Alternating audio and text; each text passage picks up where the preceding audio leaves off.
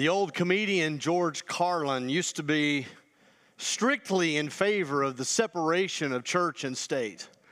The way he saw it, those two institutions mess everything up enough on their own, and to bring those two things together would be the death of us all. Here's what George Carlin says about church and state. The real reason we can't put the 10 Commandments up in a courthouse is because you can't post, "Thou shalt not steal, thou shalt not commit adultery, and thou shalt not lie," in a building full of lawyers, judges, and politicians. Creates a hostile working environment. In our journey through Philippians, we have reached a passage today that alters our attitudes so we don't see church and state. We see church as state. The passage today transforms our perspective so we don't think about religion and politics. We think about religion as politics. Philippians 3:20 is certainly more than a motto.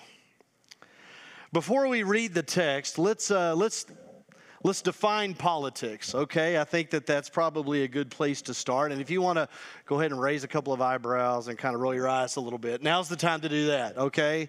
Look at your neighbor kind of sideways, not fully, eye to eye, but just acknowledge, okay, this is weird. But let's define politics first. Politics, just the word itself, okay? Just the definition, just the concept. Having an organized system or a structure that governs the citizens of a distinct community or state. Okay, that's easy. That's just politics, right? Politics just means we have a leader we follow. We have a set of laws or rules for taking care of people, for uniting citizens, for helping citizens live together in peace and with a common purpose. And you have traditions and customs and ways of behaving together that reinforce that unity and purpose. So at its fundamental, most basic core, that's what politics is. It's just rules and beliefs and behaviors that govern a people. So, of course, you've got local, state, and national politics, but you've also got politics at work, and you've got family politics, and you've got neighborhood politics. You understand what I'm saying. So when Paul wrote Philippians, he used very specific and very obvious political language, and he did this on purpose. Remember the setting here. The city of Philippi is a Roman colony.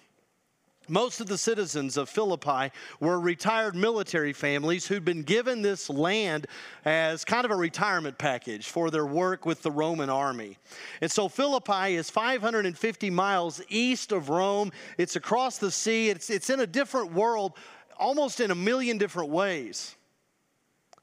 But because they're a Roman colony, they're all citizens of Rome. Their official citizenship is in Rome.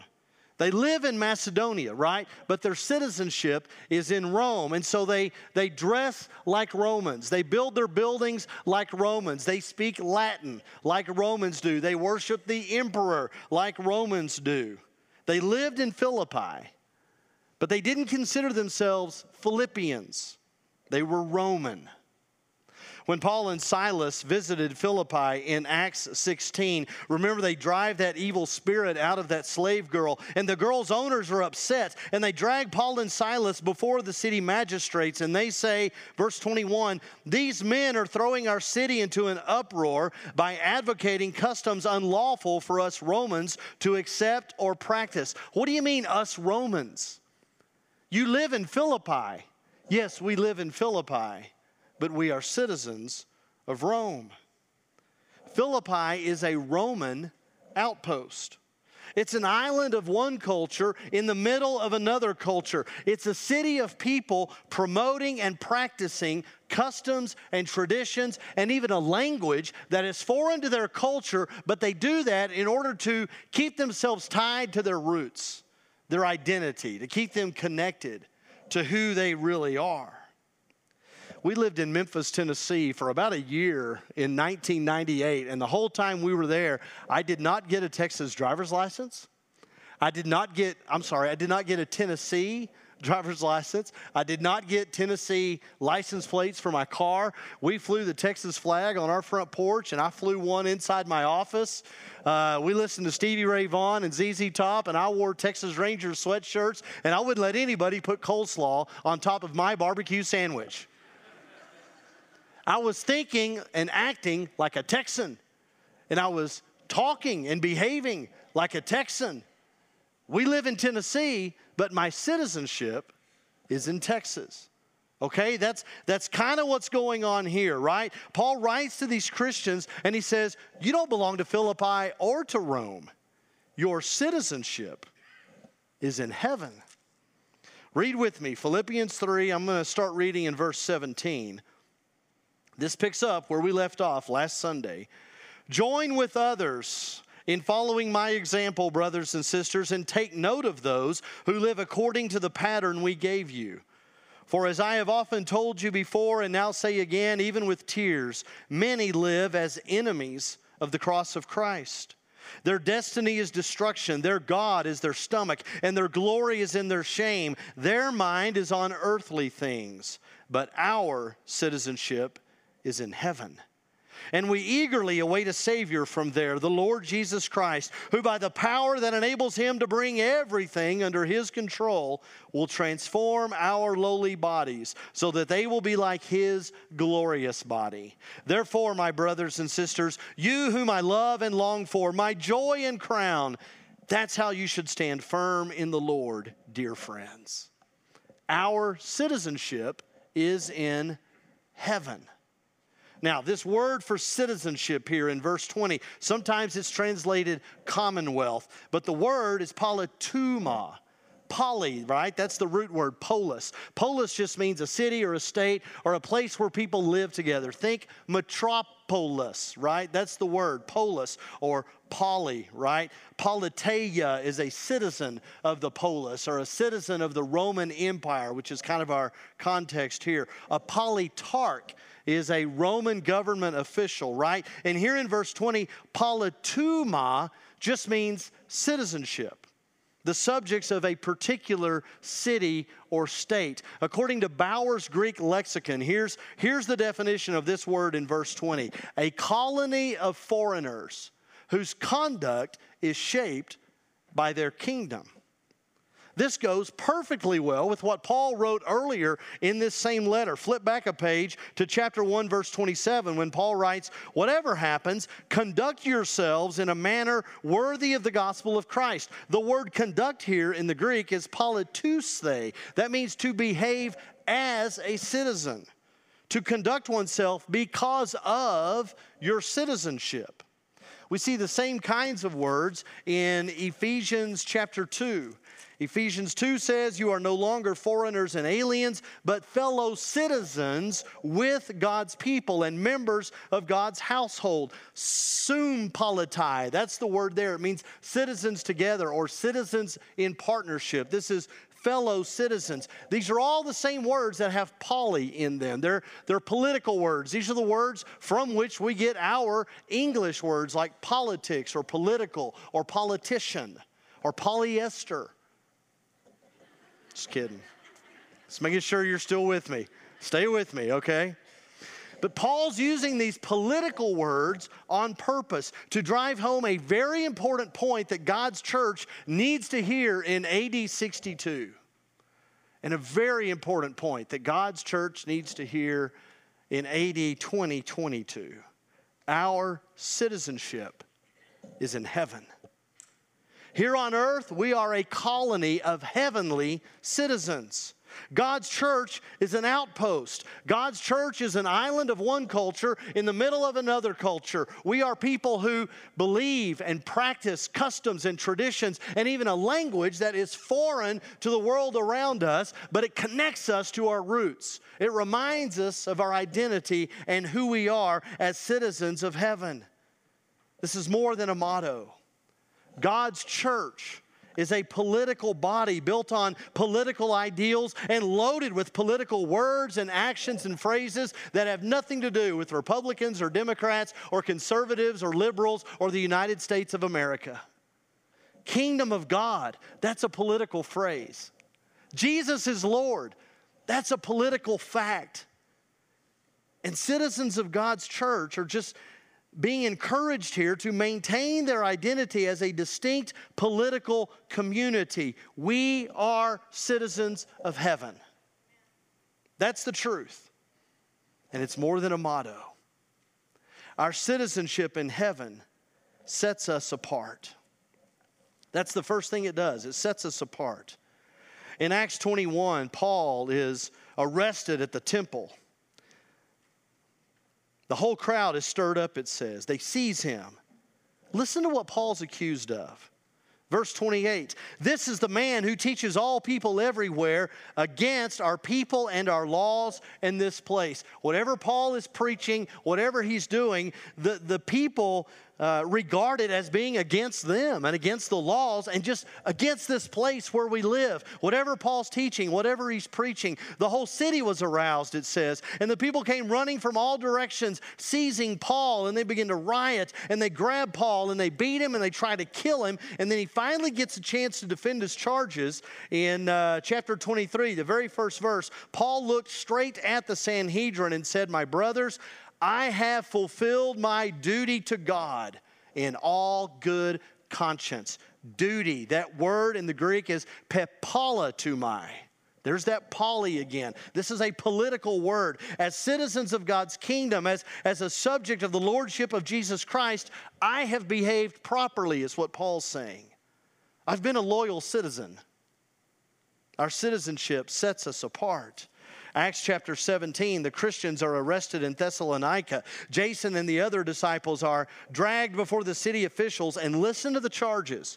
Here's what they're accused of. These men who have caused trouble all over the world have now come here, and Jason has welcomed them into his house. They are all defying Caesar's decrees, saying that there's another king, one called Jesus. To proclaim that Jesus is Lord means you're saying Caesar is not. You can only have one king, brothers and sisters. Amen? There's only one king. You can only serve one master. And that makes us different. To claim citizenship in heaven is to declare our allegiance first and foremost to God's kingdom, not the empire. And that sets us apart. Our Lord Jesus is standing in chains before the Roman governor in John 18. And Jesus says, my kingdom is not of this world. If it were, my servants would fight. Verse 37, you are a king then, Pilate said. Jesus answered, that's exactly right.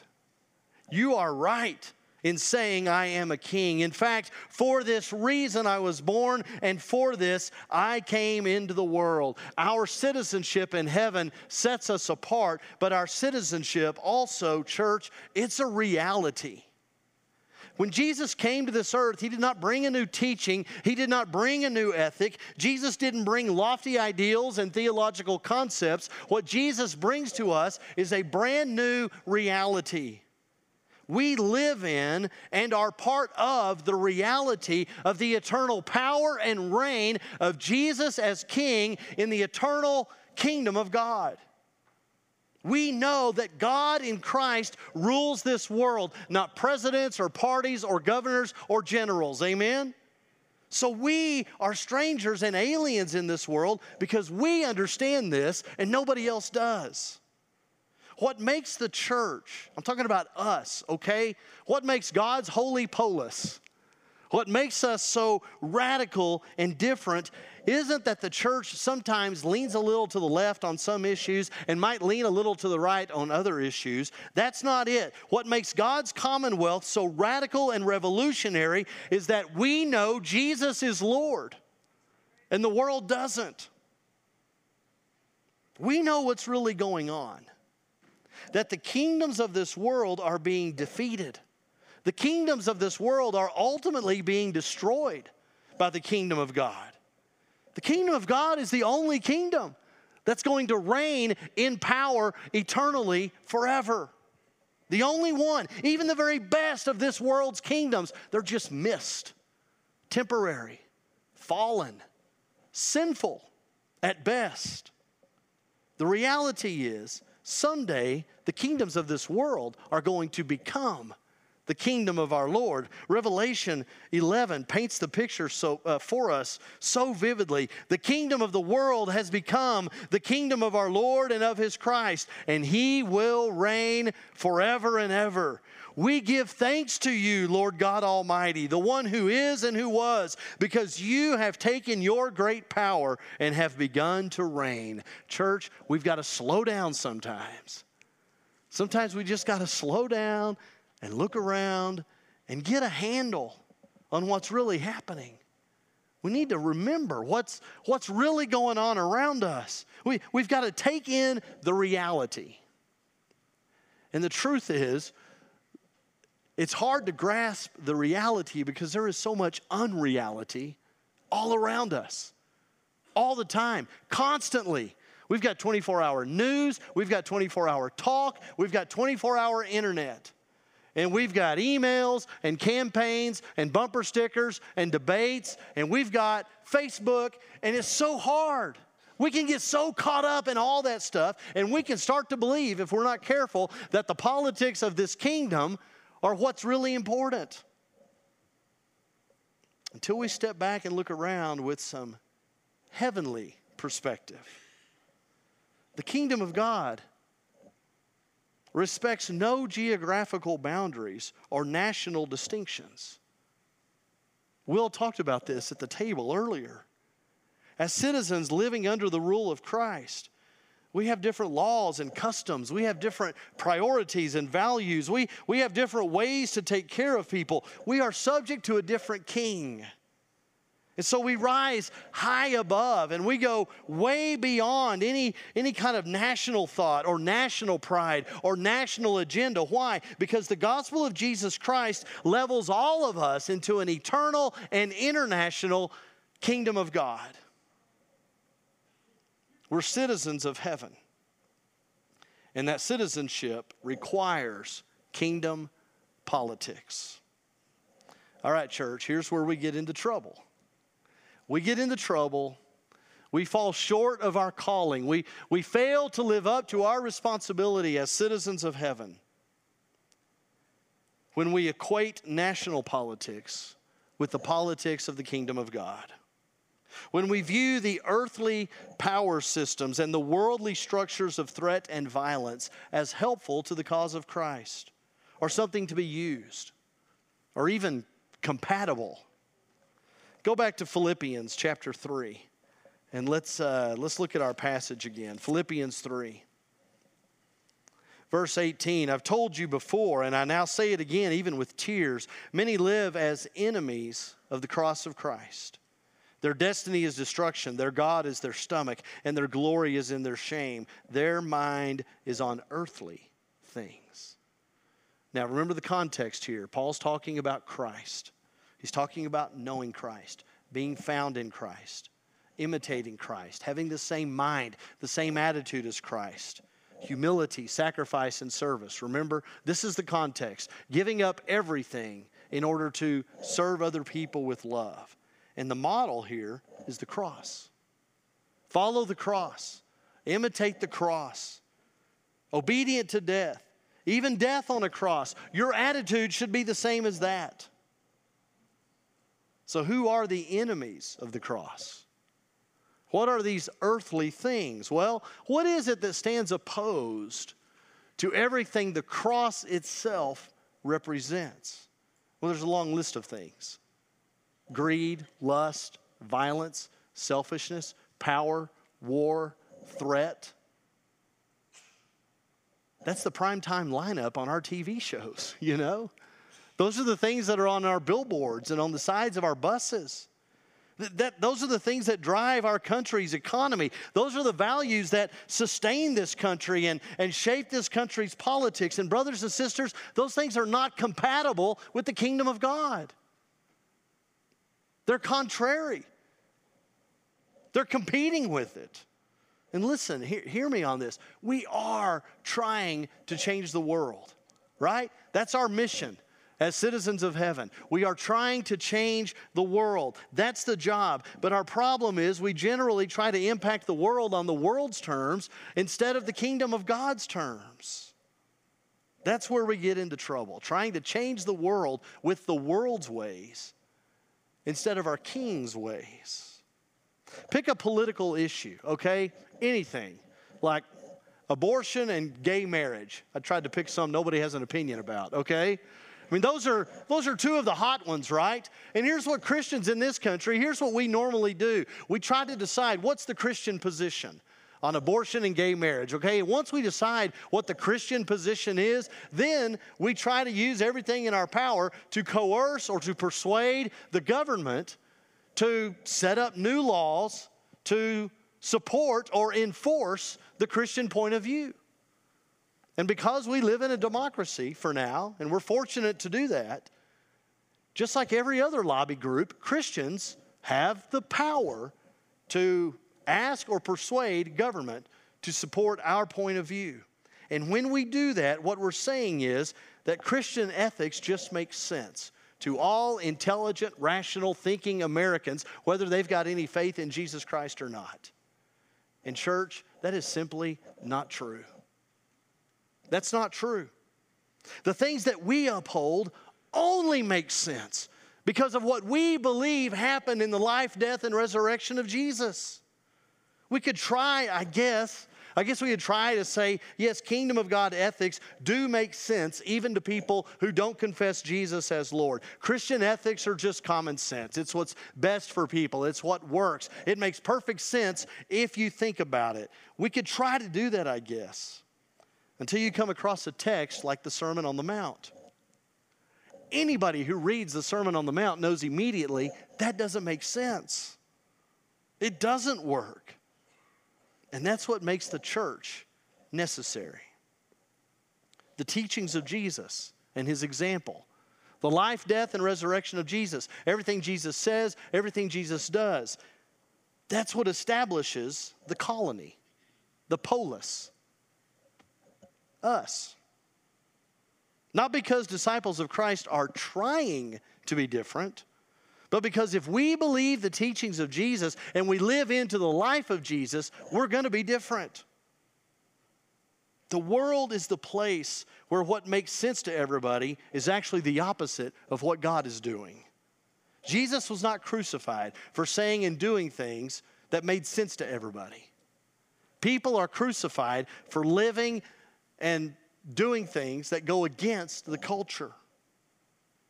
If Jesus had said, you know, it makes sense to turn the other cheek when somebody hits you because then you'll make that person better. Or if Jesus said, you know, it makes sense to carry the backpack of the enemy soldier a second mile because then you'll understand more what you have in common and you'll see the goodness in each other. Our Lord Jesus never made those claims.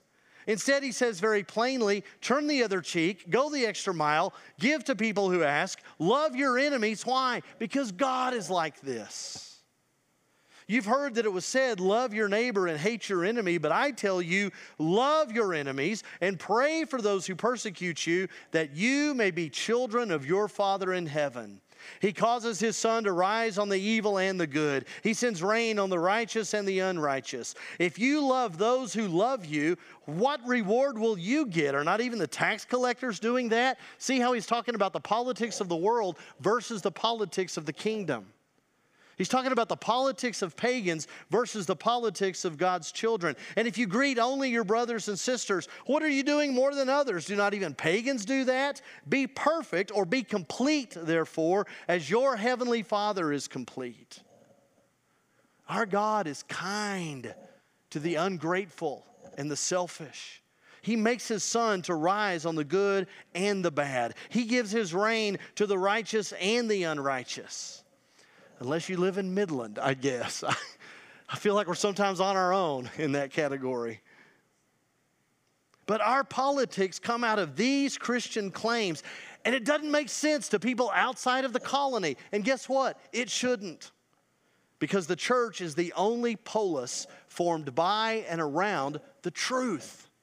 Jesus Christ is the way, the truth, and the life. And as citizens of heaven, Our politics is not a strategy to get what we want. Our politics is just the only way to live now that we've seen in Jesus Christ what God wants. Brothers and sisters, I think the most interesting, creative, political solutions we Christians have to offer our troubled society are not new laws, not advice to Congress, and not increased funding for government programs. This world is not going to be changed by better laws or different judges or more efficient ways to wage war. The most creative and effective strategy we have to offer a broken and falling world is the church. We show the world a way of living that can never be achieved through force or government action. We help the world when we show it something it is not.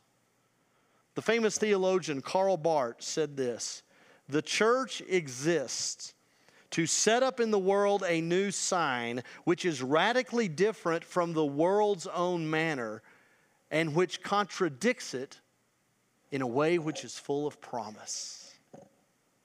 Here's what that looks like.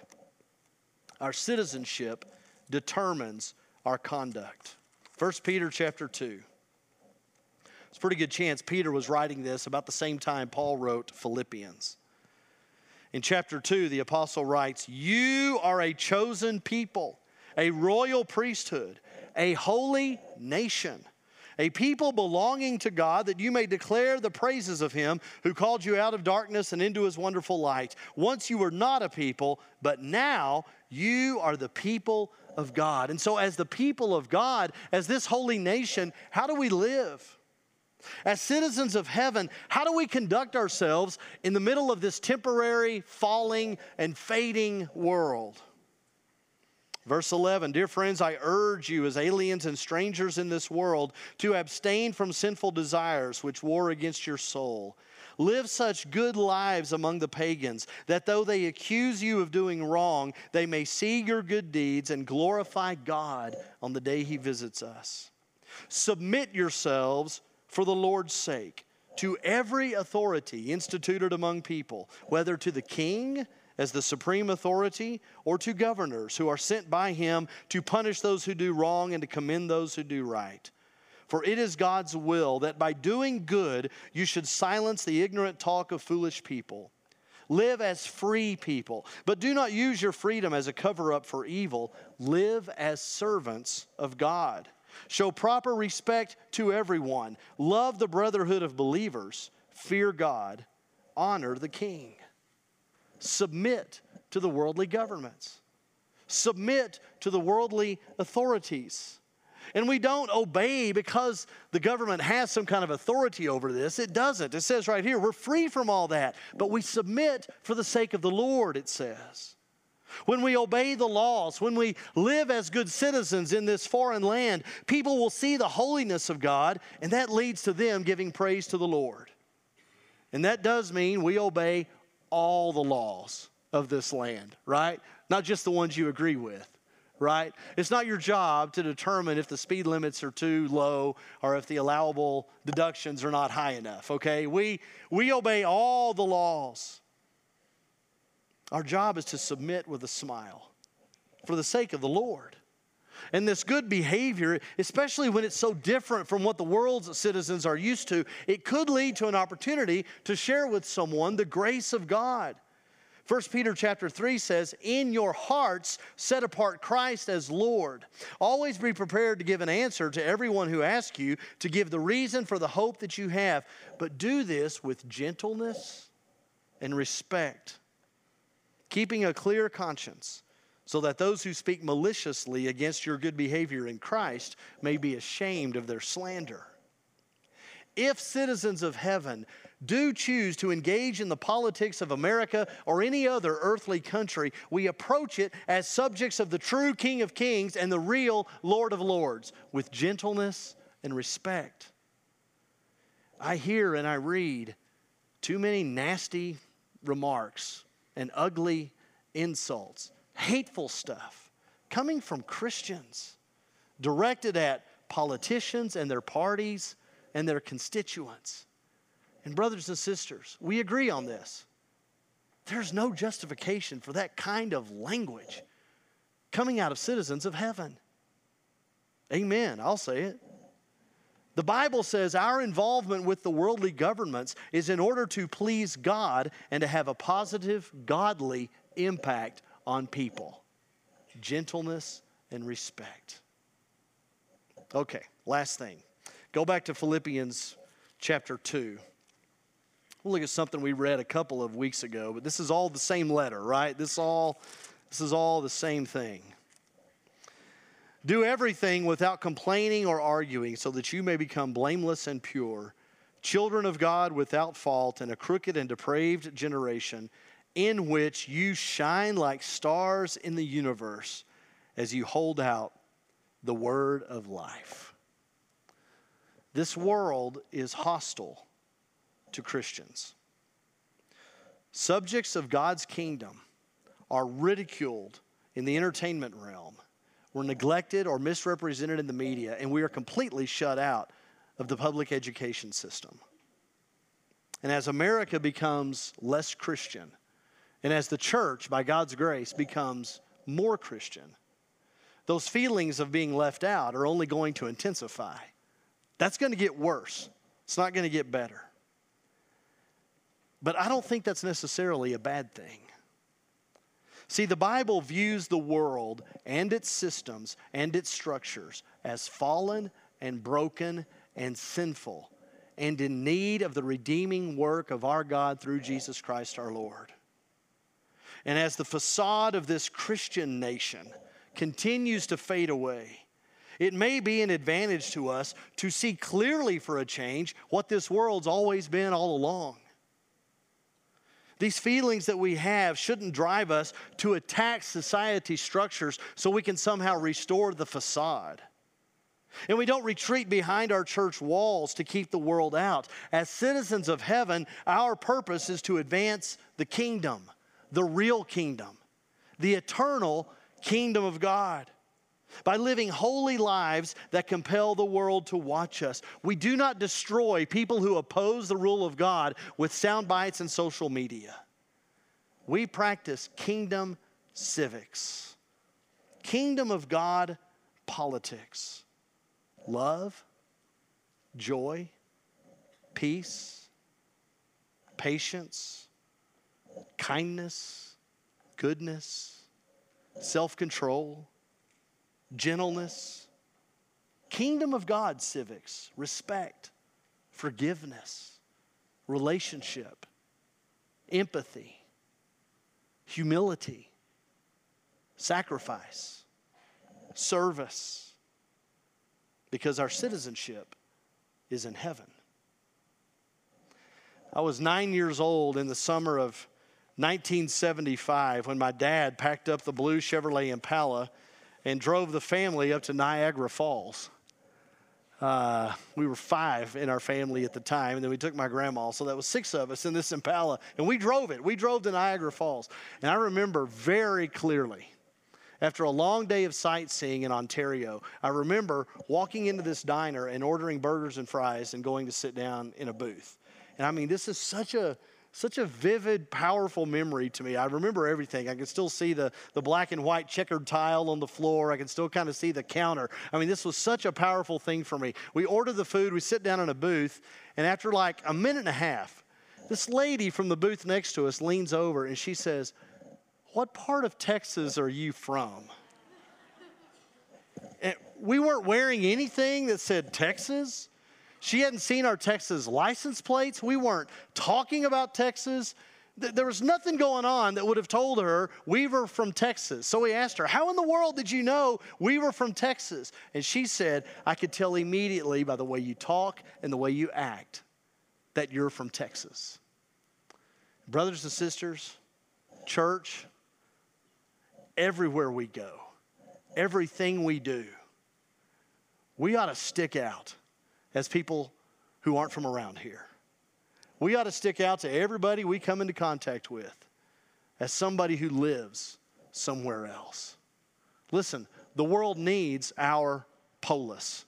The world needs our colony, our commonwealth of heavenly citizens.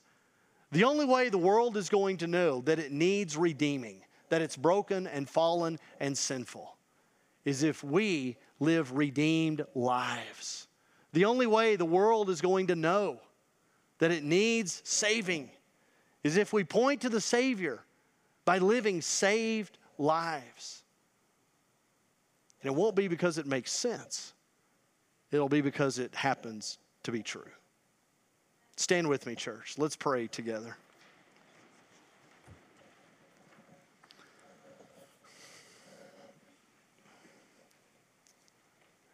Father, today, as your congregation of disciples of our Lord Jesus Christ at Golf Course Road, today, God, in the name of Jesus, we promise we renounce the ways of the world. We renounce the ways of Satan.